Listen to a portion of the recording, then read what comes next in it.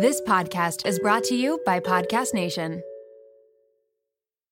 You're listening to the Happy as a Mother podcast. And Mama, can I tell you, I am just so happy and grateful that you are here today. No matter whether you are covered in spit up and have a messy bun and, in your house clothes, as we call it, or whether you are out and on the move and in the car buckled in or got your walking shoes on.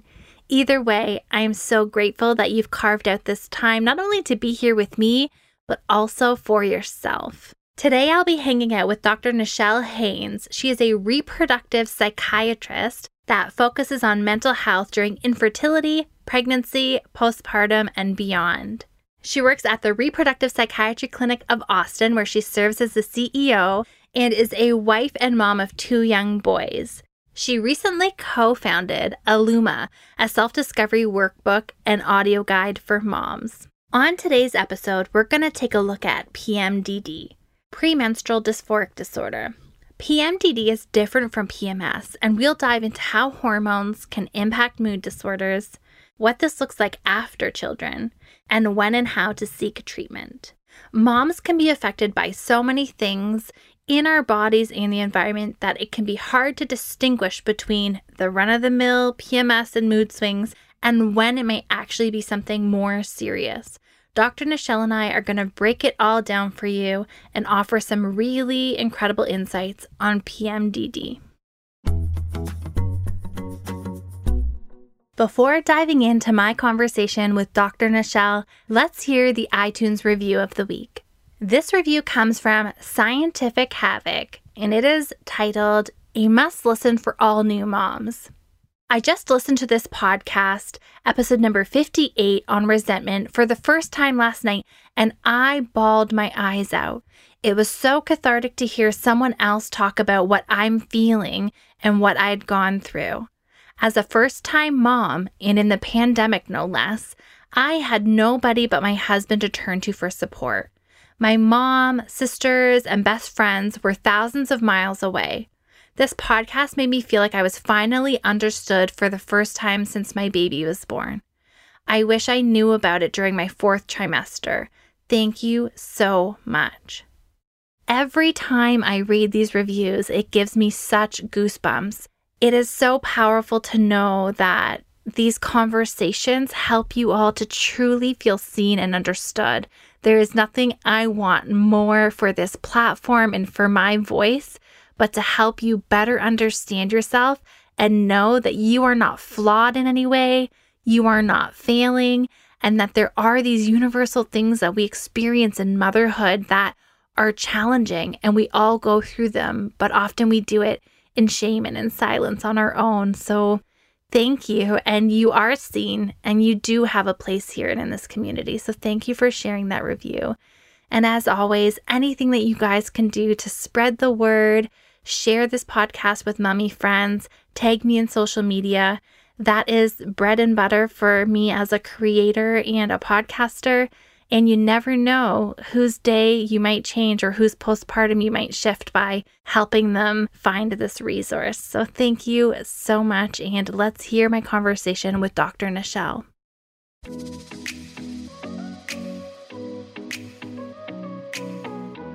Welcome to the Happy as a Mother podcast, where we are dedicated to helping you cope with the load of motherhood. I'm your host and registered psychotherapist, Erica Jossa. Let's work together in letting go of shame and guilt, accepting where we are in our journey, and moving towards becoming the women we want to be. We will hear from experts, learn practical tips, and listen in on honest conversations. Please note that the information shared in this podcast is for educational purposes only and should not replace the advice of your healthcare provider. Okay, let's dive in. Dr. Nichelle, thank you so much for joining us on the podcast today. Off air, you were just sharing one of your littles is sick, and I know what it's like to mom and be a professional and just show up on an interview. So thank you for prioritizing being here with us. I'm really excited to talk with you.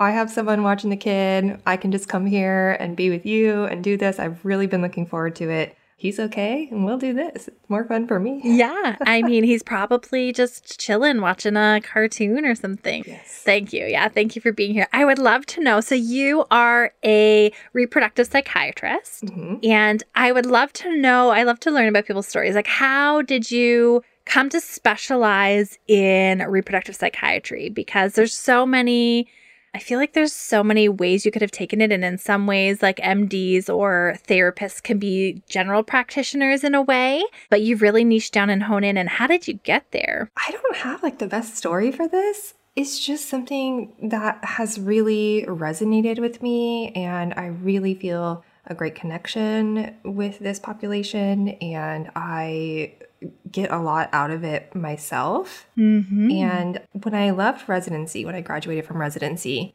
I took a job in an inpatient psychiatric unit where the acuity was really high. Everyone was really sick. And I found myself really gravitating towards moms, women, people who were struggling in like the perinatal period, whether they were pregnant, experiencing infertility, in the postpartum period. And I somehow convinced my hospital to let me open a women's unit. Wow. Where we cared for people doing, perinatal work or just women in general. And it was such a therapeutic environment not to have to worry about another person there who may not, understand what you're experiencing.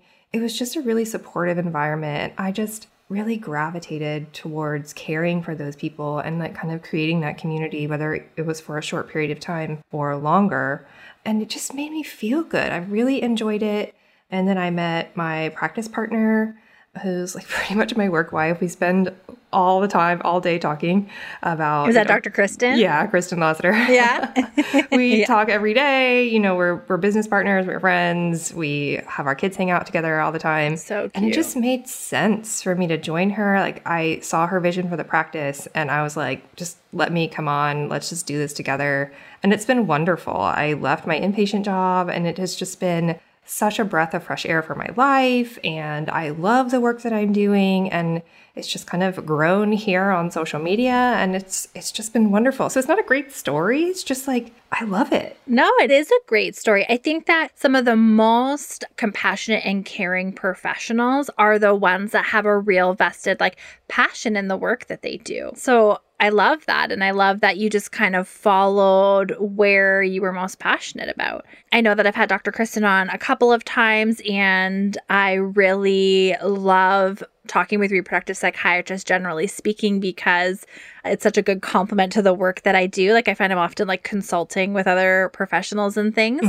And one of the topics, or the topic that we're going to dive into today, is one that I feel like comes up. It's not postpartum specific. It's for, menstruators, but can be, before baby, after baby. I'm sure any time of our, the female lifespan, but maybe we'll even talk about most common sort of onset times. Sure. Is PMDD, so premenstrual dysphoric disorder. So can we just start with a definition of PMDD for those who are listening who may have no idea what it is we're even referring to? Okay, so PMDD stands for premenstrual dysphoric disorder. And if you kind of break the name down, you can kind of understand what it means. So pre is before, menstrual is your menstrual cycle, your period. Dysphoric is just negative emotions, cranky, sad, that kind of thing. And disorder means it's causing problems in your life. So essentially, it's before your period, having significant symptoms related to your mood, anxiety, that are causing significant problems. And so this would differ from PMS in what way? So the main difference from PMS is the severity, meaning that PMDD is more severe. The most defining characteristic when you're looking to distinguish PMS from PMDD would be kind of the mood swing category. So we're talking about sensitivity to rejection, mood swings, feeling tearful for what seems like no reason, crying spells, or just sudden onset sadness. That wouldn't be very typical of PMS. Does anxiety tie into PMDD? For example, after ovulation for the week or two leading into period, increased levels of anxiety, or is it specifically about low mood, would you say? So it can be either. So you have to have some change in your mood or anxiety. Okay. So that's one of the defining characteristics. So it could be the mood swings. It could be irritability, which could present as like difficulty with your people, like, your coworkers or your spouse or your kids or whatever. You could also have depressed mood for just that period of time, like feeling down, sad, or it could be anxiety. Okay. Or feeling like significantly keyed up. That feeling of like internal anxiety. People will say like, I just feel like on edge or keyed up or tense or something. So it has to be one of those things. It could be any of them. It could be a combination of a few of them, but it has to at least be one of those things. Okay. And is there any sort of time when we would usually see that shift in mood happen? Is it like a week before period, 2 weeks before period? So it can be anywhere in that range. It has to be 1 or 2 weeks before the period. And the reason we think that it may occur that way is that we have cyclical changes in our mood. I'm going to say women for the sake of simplicity, but this really means anyone who has a uterus or a menstrual cycle. Yes. I don't mean to be excluding anyone. It's just a little bit simpler to say woman, but know that I mean anyone who has a uterus. So this could be a trans man or someone who's non-binary, but anyone who has a uterus. So uterus havers or ovary havers will have cyclical changes in our mood, which are about, anywhere from like 25 to 30 something days long. So it can vary in the time, of course, 25 to 30 something days. But essentially what happens is 2 weeks before we menstruate, there should be an ovulation. And that is caused by an abrupt increase, then decrease in certain hormones. And during the second half of the cycle, after the ovulation, we have a big decrease. And that's the time when the mood can be difficult for some people. So it could be anywhere from 1 to 2 weeks, depending on how quickly those things change and how sensitive someone is to that big change in hormones after ovulation. And that's one of the things that I understand is it has a lot to do with the individual's sensitivity to the change and not so much with the actual level of hormones themselves. Right. Like, for example, I had done some like hormone testing with a naturopath because I was experiencing some of this from ovulation to period, like post babies, and we can get into it a little bit. And I'm just like, something is just kind of off. And then we looked, and actually hormone levels are within, optimal to maybe like, lower end of optimal range, but still within like clinically normal ranges. But the sensitivity and shift of my mood to those hormones changing is something that I feel, even though on paper it doesn't show it, if that makes sense. Right. So we don't know necessarily who these people are, either by looking at them or by testing their hormones. But there are definitely some people, a subset of women, who are sensitive to that change. It's important to remember that our reproductive hormones are closely related to our mood for most people because we have receptors in our brain for our reproductive hormones, that they regulate serotonin, they regulate norepinephrine, GABA has recently been implicated. There's all these different things that the reproductive hormones affect within our brains. So they don't exist like independent of each other. And there are just some people for whom those changes are much more impactful for their mood. Yeah. And I feel like it's been like, I don't know if like demonized is the word, or it's like, oh, it's just like a hormonal, like you're just PMS. Like it's kind of like weaponized against us. So often when we have conversations about like our hormones or about something like a PMDD, we might feel the desire to like resist because sometimes it is weaponized against us. But I think it's really important and also really empowering when we can understand our bodies a little bit better and know the best ways to take care of our health and our mental health, I guess. It's that same thing, like, oh, you're cranky one time. Oh, are you on your period? Well, that really has nothing to do with the fact that you were just rude to me or whatever happens. Like, you're right. It's totally weaponized and not really that well understood. Like, the brain is kind of like our last frontier, and women especially, to understand as far as, science and biology and physiology. We don't really understand women's bodies as we do men's. Which is shifting more and is exciting to see as there's more research being carved out in this area.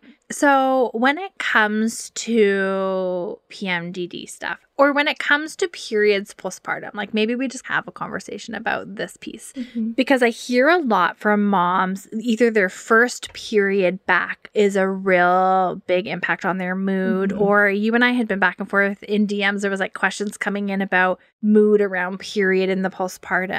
How do we kind of suss out some of this stuff? Like, what might be something that's like a PMDD? What is something kind of in the postpartum? Like, I feel like it can get confusing. It's really confusing. And that's why this specialty exists, because it takes a lot of practice and a lot of patience and asking all the right questions at the right times, and getting lucky in asking all of those questions and knowing what they need to be. The first period postpartum can be really difficult for a lot of reasons. During pregnancy, there are big changes in hormones, but not in the same way that we're used to. So we're used to kind of the up and the down and the up and the down every month.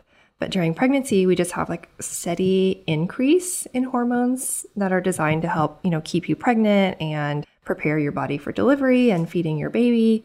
That is kind of a different change in our hormones. And then when we go back to the cyclical, it can feel sort of foreign.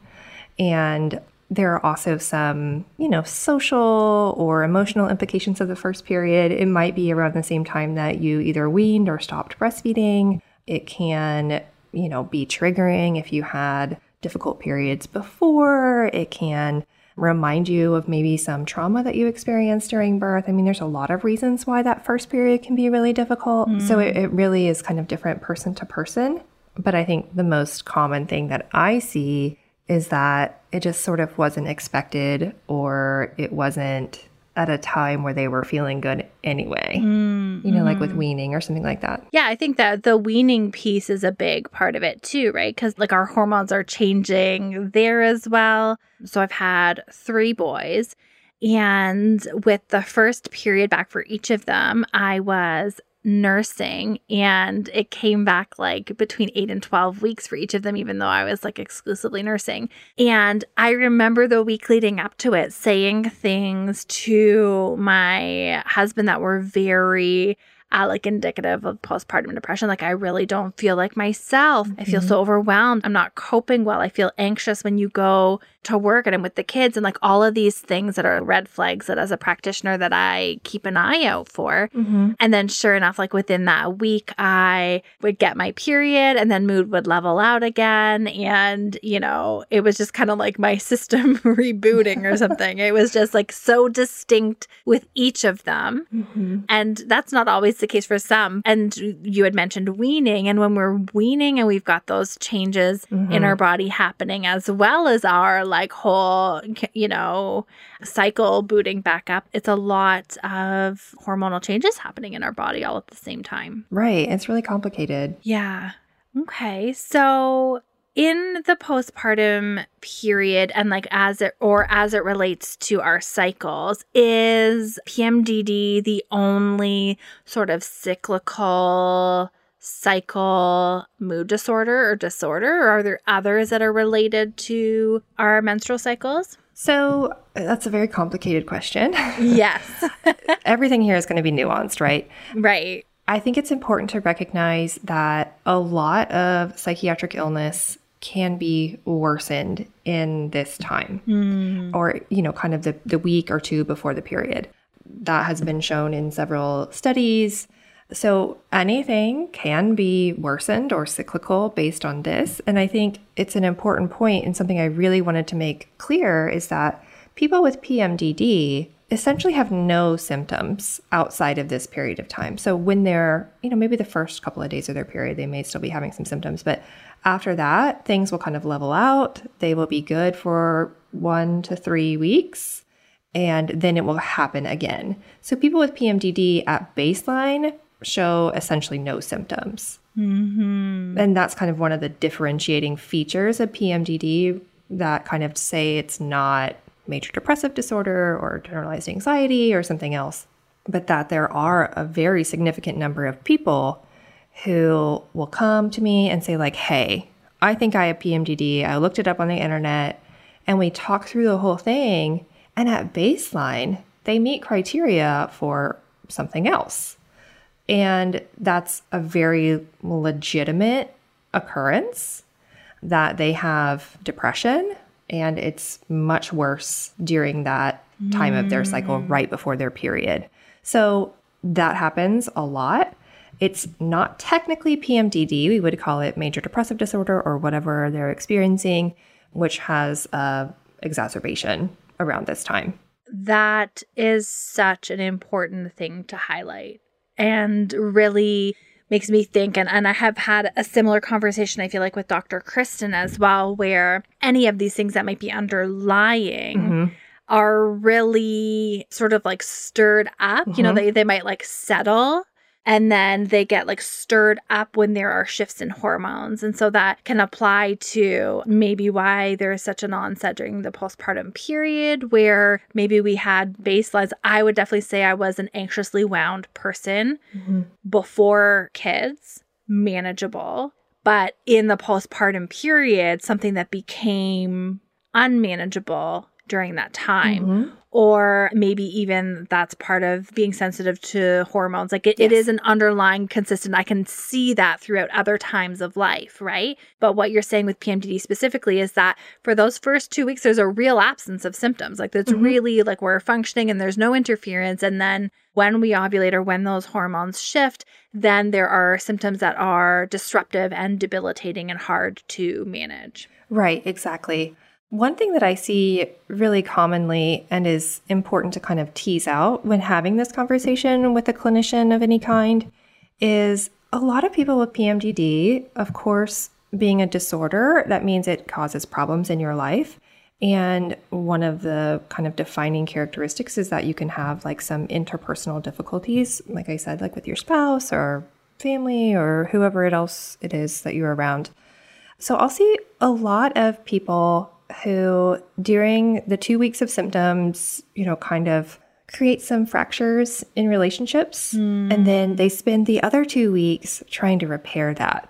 And so essentially their entire life revolves around either anticipating, experiencing, or recovering from these 2 weeks. So it's not necessarily that, you know, they have major depressive disorder, which is exacerbated. We need to make sure that it's not that they're just, you know, feeling bad about what had occurred when they were having their symptoms. I see what you mean. So we look for other things too, right? So it's not just like, oh, are you trying to repair a relationship and you're kind of feeling a little bit down or kind of like bummed about that when you're not having symptoms, then you have symptoms, then you're repairing again, right? So we want to look for other symptoms of major depressive disorder rather than just the ones that come along with kind of repairing after the fractured time of symptoms. Yeah, it makes me think of like a guilt hangover. Right, yeah, hangover for all that has just happened, yeah, right? Perfect, yeah, yes. Versus a real lethargic, low mood, sort of like depressive thing. Yeah, for sure. Yeah, I like that analogy, hangover. I'm going to use that. Yeah. It's really interesting because the more we talk about it and the more we pick apart the pieces, the more I really suspect that with a lot of the clients I see, it is an underlying mood or anxiety thing that is more aggravated during this time of their cycle. When we're talking about ways to go about treating, and from what I'm hearing, and maybe some of the clients that you deal with, PMDD gets to like a really disruptive place. Right. Yeah. Would we say that this is on a scale or a continuum that people can experience as PMDD? Like, I guess that continuum is kind of PMS, maybe? I don't know. Right. If we're kind of conceptualizing it as a continuum, I would definitely place PMS on that continuum. Yeah. And then, of course, just as with anything else, there are some people who experience it worse than others. I think definitely, like you said, trying to figure out what the baseline is like to make sure that we are not missing something a little bit bigger and then treating this incorrectly is a big piece of trying to figure out kind of where you fall on that continuum. Because if your baseline is pretty low or you're feeling really down, then it may not seem like it's really severe compared to your baseline when, in fact, if we were to improve your baseline, it would seem pretty severe how bad you're feeling. Right. I see what you're saying. Okay. Really interesting. So when I had Dr. Kristen on and we were talking about trying to understand hormones and mental health and the correlation, which is such a muddy, unclear thing in research right now, but we tried our best to unpack what we currently do know. So when it comes to PMDD and if somebody is suspecting that they might have something like this, what are the treatment options for it? And then I'm going to also come back after too, if they're listening to this and understanding that maybe it's mild anxiety or depression that is maybe bumped into moderate to severe during their cycle. How might we deal with that? So we'll kind of go both places. Okay. So we can start by talking about very clear-cut PMDD, no symptoms, then definite symptoms during the period right before the period. Yeah. There are a couple of things that we can do that are not medications, which I love to try those first, especially if we're looking at something that's a little bit more mild. If it's definitely really severe, we talk about medications, but I think it's always nice if we can avoid them. So exercise is actually an evidence-based way of improving PMDD. We aren't exactly sure why, but consistent exercise can be helpful. Cognitive behavioral therapy, which is everyone's mainstay of therapy, can be really effective as well. Some clinicians will recommend some dietary changes, like sugar, caffeine, salt, kind of the typical things that people will talk about. There's not a whole lot of actual evidence for that, except for general health, but there's not a whole lot for PMDD. So if we're looking at supplements, there are a couple that have some, pretty decent data. Calcium supplementation at 1,200 milligrams a day has been shown to have some improvement for PMS or PMDD symptoms. Vitamin B6 has been shown to have, some improvement. That one I would caution against using without talking to your physician because too much can cause problems. Whereas, with other things, you basically just pee it out. But with B6, I would definitely talk to your doctor before considering adding that into your regimen. Some less convincing data, magnesium, vitamin E. Some people like chasteberry. I'm not really convinced for PMDD. Maybe for PMS, I might say go ahead and give it a try. But for PMDD, I think we probably just skip over that unless you're really interested in trying that. It's kind of a personal decision there. So there are some, behavioral, lifestyle, supplement kind of things that we can do that are, fairly effective. But if we're looking at including medications in the conversation about improving symptoms, there are a couple of ways to consider dosing or consider how you would take your medications. Right. What most people will say is we'll use an SSRI, which is your typical antidepressant class of medication. So fluoxetine, paroxetine, escitalopram, citalopram, that kind of class of medications. You can use those only during the time of the month where you have symptoms. That kind of goes against our knowledge and our typical dogma of how we use antidepressant medications. We say they're not really all that effective until 2 to 6 weeks or so. They're used a little bit differently if we're just treating PMDD. You can use them just during the time of symptoms, those 2 weeks. And that's pretty effective. We have some good information that works. Another option is to just use it on days where you experience symptoms. And that's a little bit different than the days that you expect symptoms. So this would kind of be a reactionary way of treating. Say oh, I have a bad day, I'm going to take some medication. I'm less inclined to do that because we're not that great about knowing how bad we feel often, right?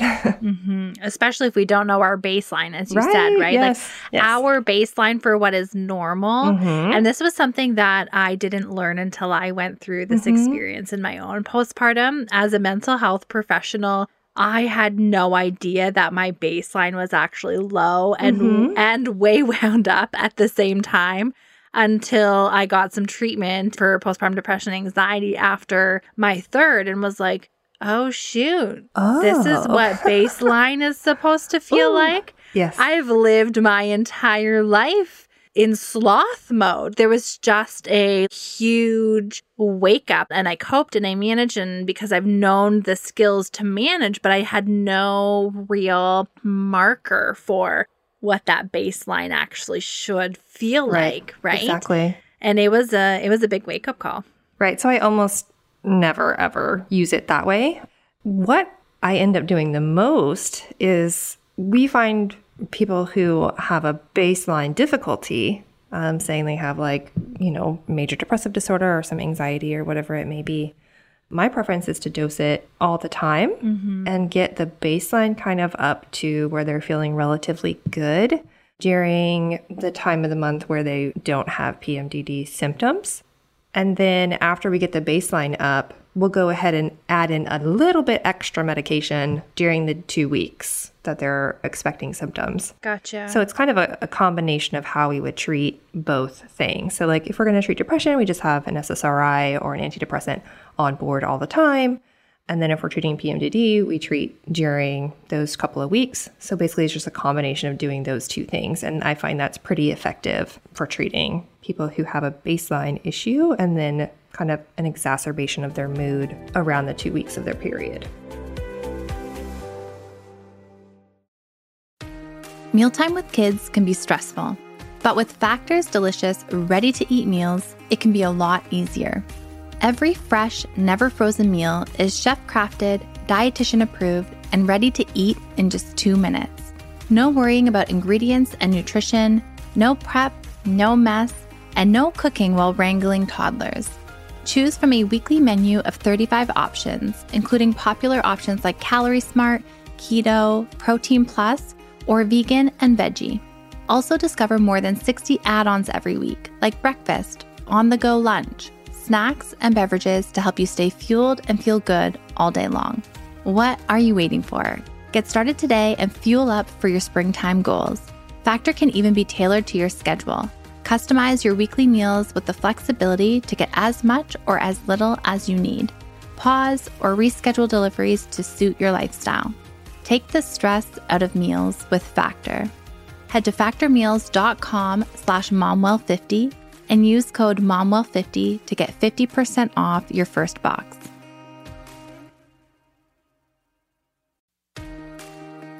One of the most relentless mental loads is being the juggler of medical appointments. Researching doctors, reading reviews, making phone calls to book appointments, it's a lot of stress when you're already juggling so much invisible labor. That's what makes ZocDoc great for moms. ZocDoc is a free app and website where you can search and compare hundreds of types of highly rated in-network doctors, including mental health providers, and instantly book appointments with them online. ZocDoc has doctors of all specialties, including therapists, psychiatrists, and psychologists, with verified patient reviews so you can make sure they check all your boxes. You can find mental health providers who offer in-person appointments, virtual consults, or both, whatever works for you. The typical wait time to see a mental health provider booked on ZocDoc is just 4 days. Sometimes you can even book same-day appointments. Make juggling appointments easier with ZocDoc. Go to ZocDoc.com/momwell and download the ZocDoc app for free. Then find and book a top-rated therapist, psychiatrist, or psychologist today. That's ZocDoc.com/momwell. ZocDoc.com/momwell. Want to get smarter about your health but feel overwhelmed trying to separate fact from fiction? We hear a lot about gut health, microbiomes, and other nutrition topics, but taking the time to research these is exhausting, and there's a lot of misinformation out there. The Zoe Science and Nutrition podcast makes it so much easier to get the information you need. With the help of world-leading scientists, the podcast gives you research-based information so you can make informed choices for yourself without pressure and guilt. People are loving Zoe Science and Nutrition. Listener Stephanie's Apple review says the Zoe Science and Nutrition podcast is a life-changing, science-based, myth-busting podcast. That's a must-listen for anyone who eats food and wants to understand how it affects their body. With the Zoe Science and Nutrition podcast, you can join Stephanie and millions of others accessing quality information about their health. Find it wherever you listen to podcasts. I think that where I can really see therapy and the behavioral pieces tying into this are when we think that we should always be operating at our baseline and always at our best, and we set like rigid expectations for ourselves, or we have a to-do list, or we're perfectionist, right? And then we have to tune into ourselves and what our realistic capacity is on that day and learn to be compassionate with ourselves and learn to be flexible in our thinking and our expectations, sometimes day to day or week to week, depending on what's going on for us. And those are skills that therapists really work through if we find ourselves, you know, our mood shifting from time to time. And I had a really interesting conversation with a client earlier this week where they were like explaining how they set their expectations and goals for themselves often on days when they're feeling their best and they're feeling good. Oh, yeah. I have an example of this week. Things are just starting to open in Ontario. We've been in lockdown for God knows how freaking long. And so we're allowed to go to outdoor boot camps. And I haven't worked out since like the beginning of COVID because everything here have been closed. Right. And I like came out of the gym and I'm like, oh my gosh, I feel so good. I should like make plans with a friend tonight. I should like whatever, all this stuff. And I'm like, I should probably wait till the end of the day after I've done all my momming duties and things before I go committing all my time away right now because I'm feeling good. My capacity is up right now. Like I'm feeling great, right? Right. So we have these conversations with clients in session where it's like, just because we make a commitment for ourselves when we are on a, you know, high capacity day or a day when we're feeling great doesn't mean that tomorrow our capacity might not look a little bit different, especially in motherhood, especially in postpartum, right? So those are the types of pieces that like therapy and medication make such a great pairing at times, oftentimes, because we're kind of coming at it from both directions. Right, exactly. I think I do this to myself as well. I mean, I'll think of a time like, hey, remember that day where you cleaned the entire house and did 3 loads of laundry and you made a nutritious dinner and you felt awesome? Remember that day? Let's do that day again. And I'm not there at that place every single day. There's no way possibly to be there. Yeah. I mean, that's the whole thing is that we all have an average level of functioning, and there are days where we will be over that average. And of course, by definition of the average, there have to be days where we underfunction.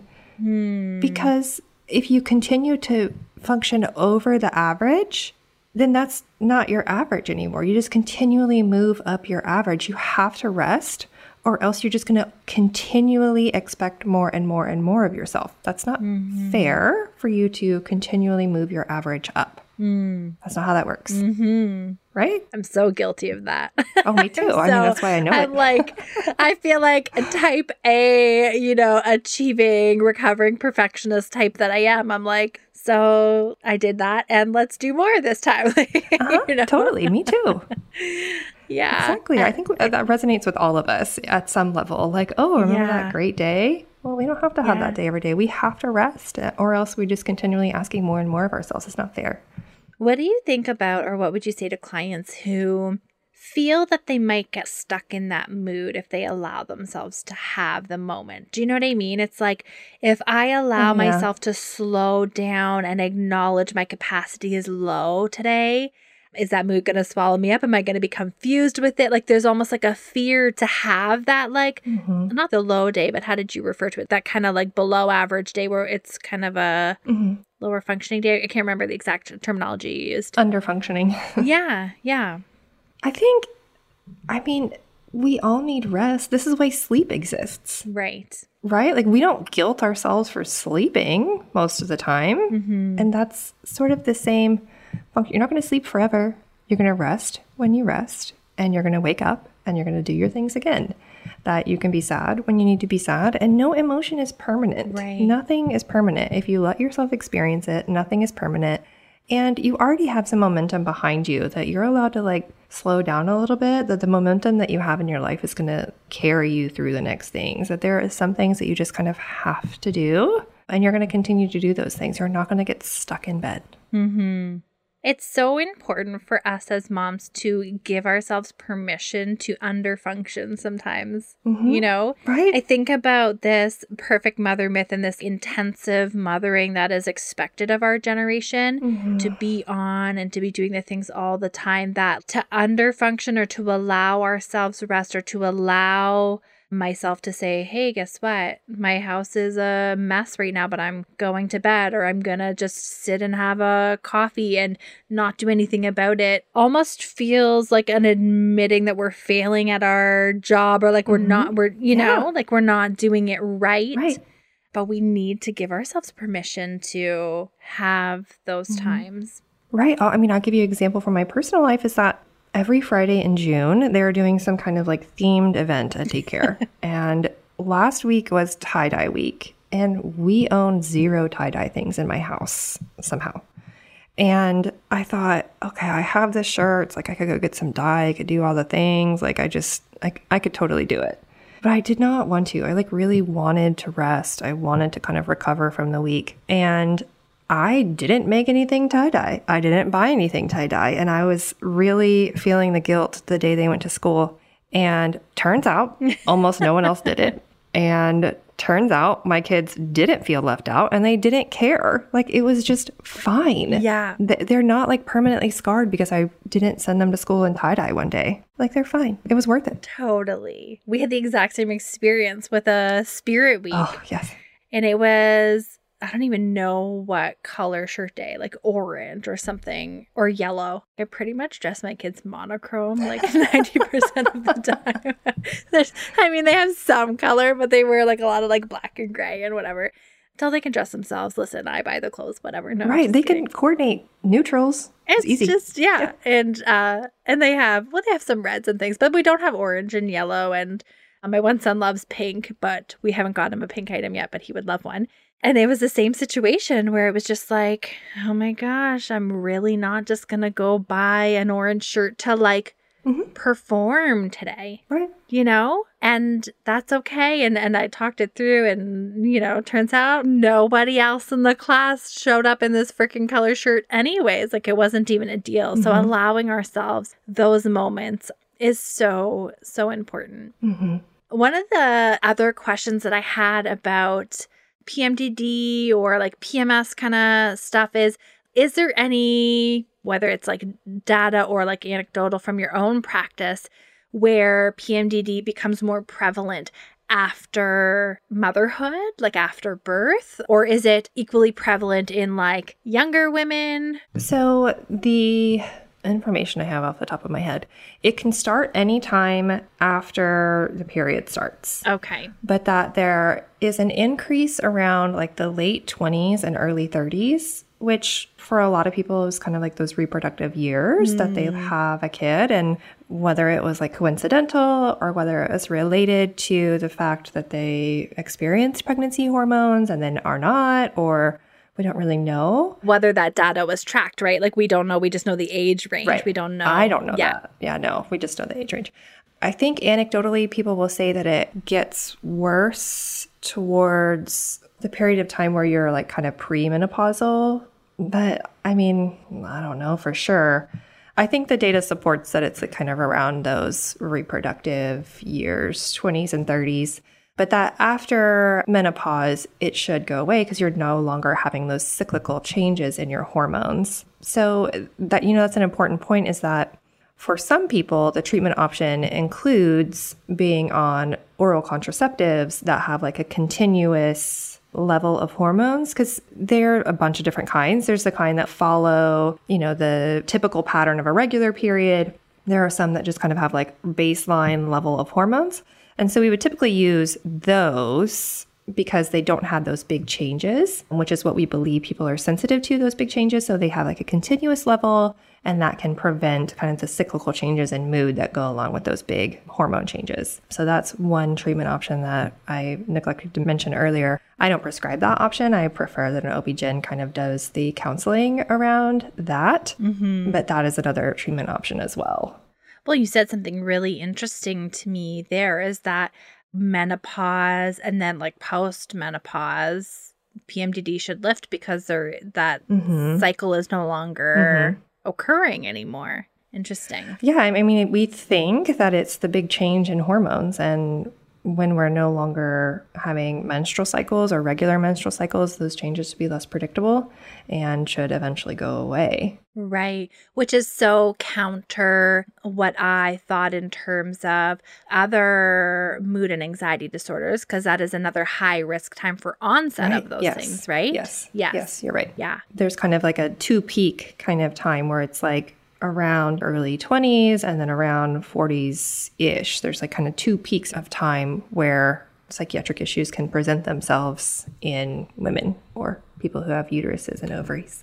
Oh my goodness, so interesting. I feel like if I was to go back to school for something, it would be all things like brain and hormone related, because I could fascinating. I could just spend all day learning about all of these pieces. Another question before we get into like when to seek help and who we seek help to and things is if in the postpartum period, if they're during the postpartum period, is there any exclusions for diagnosing PMDD during the postpartum period? Or is the main thing that you're looking for, again, that baseline being like an absence of mood and anxiety stuff in those first 2 weeks? Yeah, so we definitely don't want to be making this kind of diagnosis in the first few weeks postpartum. Okay, yeah. Because, you know, we're expecting most people to have some kind of baby blues.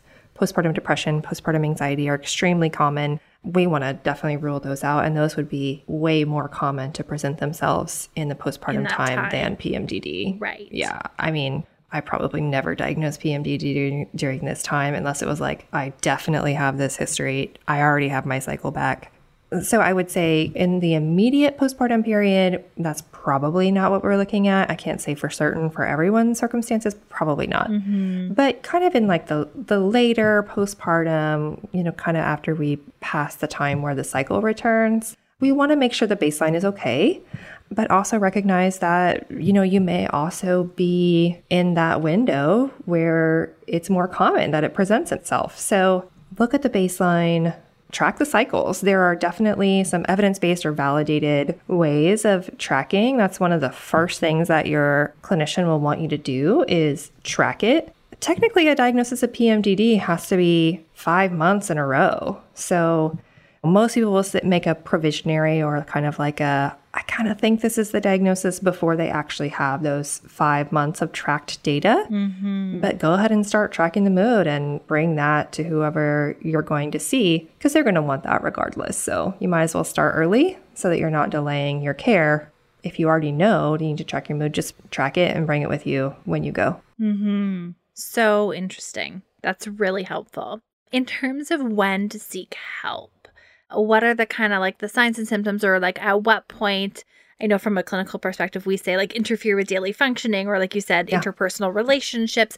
What kind of might concretely that look like for somebody who's trying to understand if this is them? So definitely track the cycles, right? And then look at where you are in those 2 weeks before. Do you really feel different than your regular self?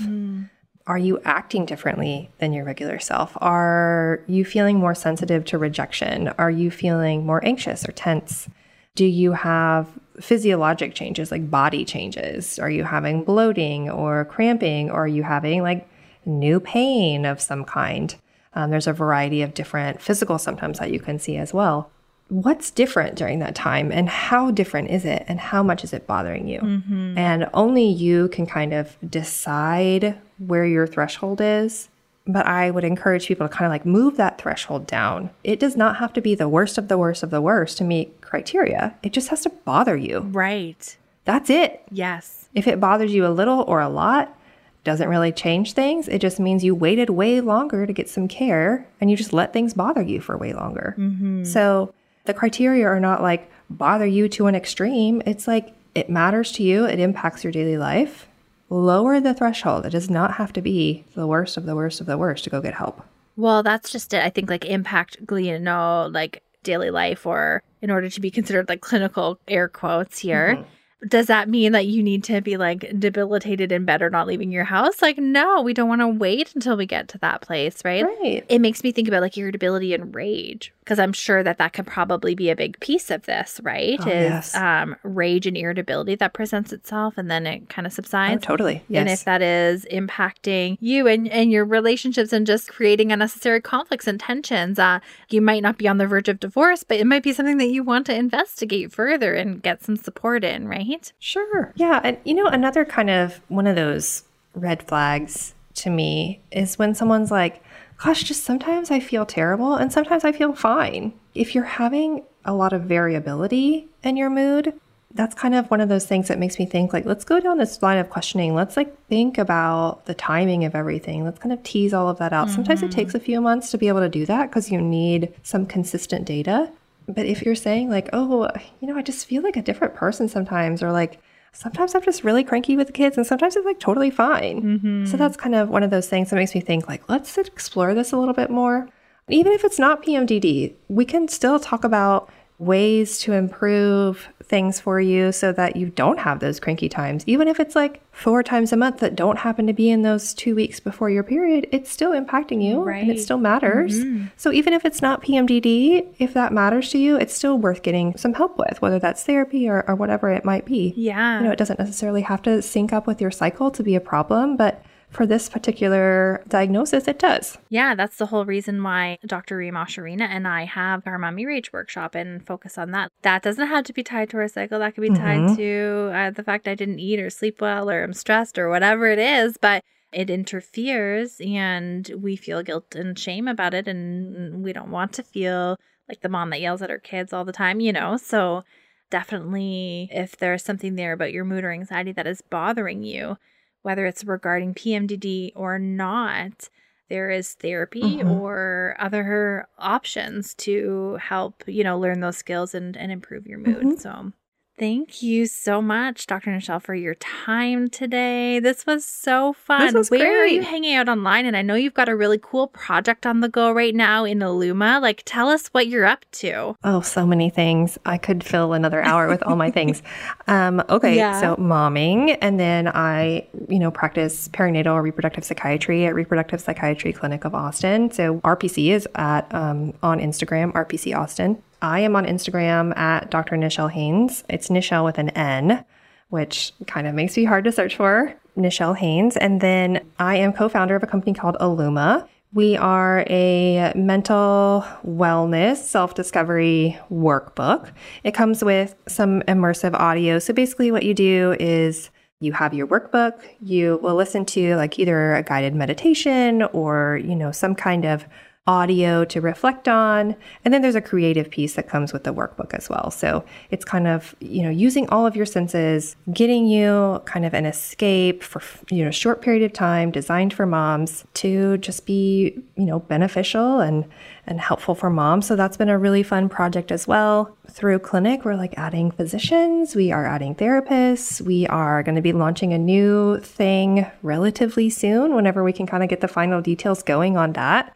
So it's just like all the things are happening and it's all so fun and, perinatal, reproductive kind of centered. And it's just been lots of cool so fun things. To do all these different things. I love it. And it's such a it's such a hole in our healthcare system. And so few people have access to the information and the resources that you provide online on Instagram and through Illuma, what you guys are doing. I have the workbook and I've gone through it. It's really cool. Helps. I love, me personally, a guide that teaches me how to kind of get into a new skill, because if you're kind of trying to figure out self-discovery and doing something for yourself for the first time, it's awkward. You don't know where to start. And so I love Illuma for that. So yeah, the work that you're doing is so needed and necessary and valuable. So thank you for the way that you pour into your community, the way that you've poured into mine today.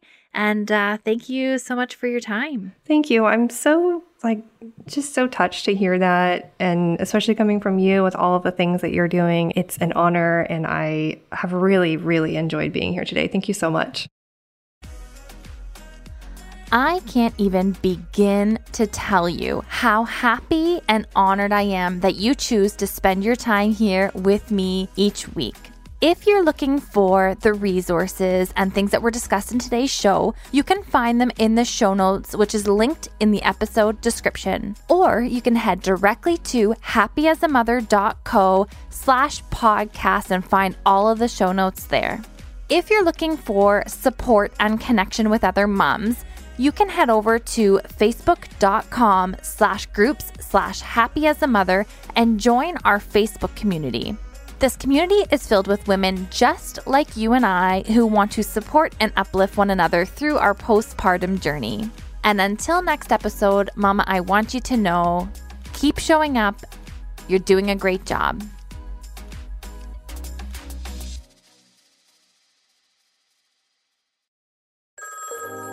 Settling is not an option for me. Everything I desire is already mine. What if you can have it all? Because every day is for the girls. Hello. Welcome to For the Girls podcast, hosted by Victoria Alario for the girls who want more. Listening to For the Girls will have you ready to raise the bar, stop settling for the bare minimum, and start believing you can have it all, and step into the 2.0 version of you. You can catch a new episode of For the Girls every Monday across all podcast platforms. Until next time, girls.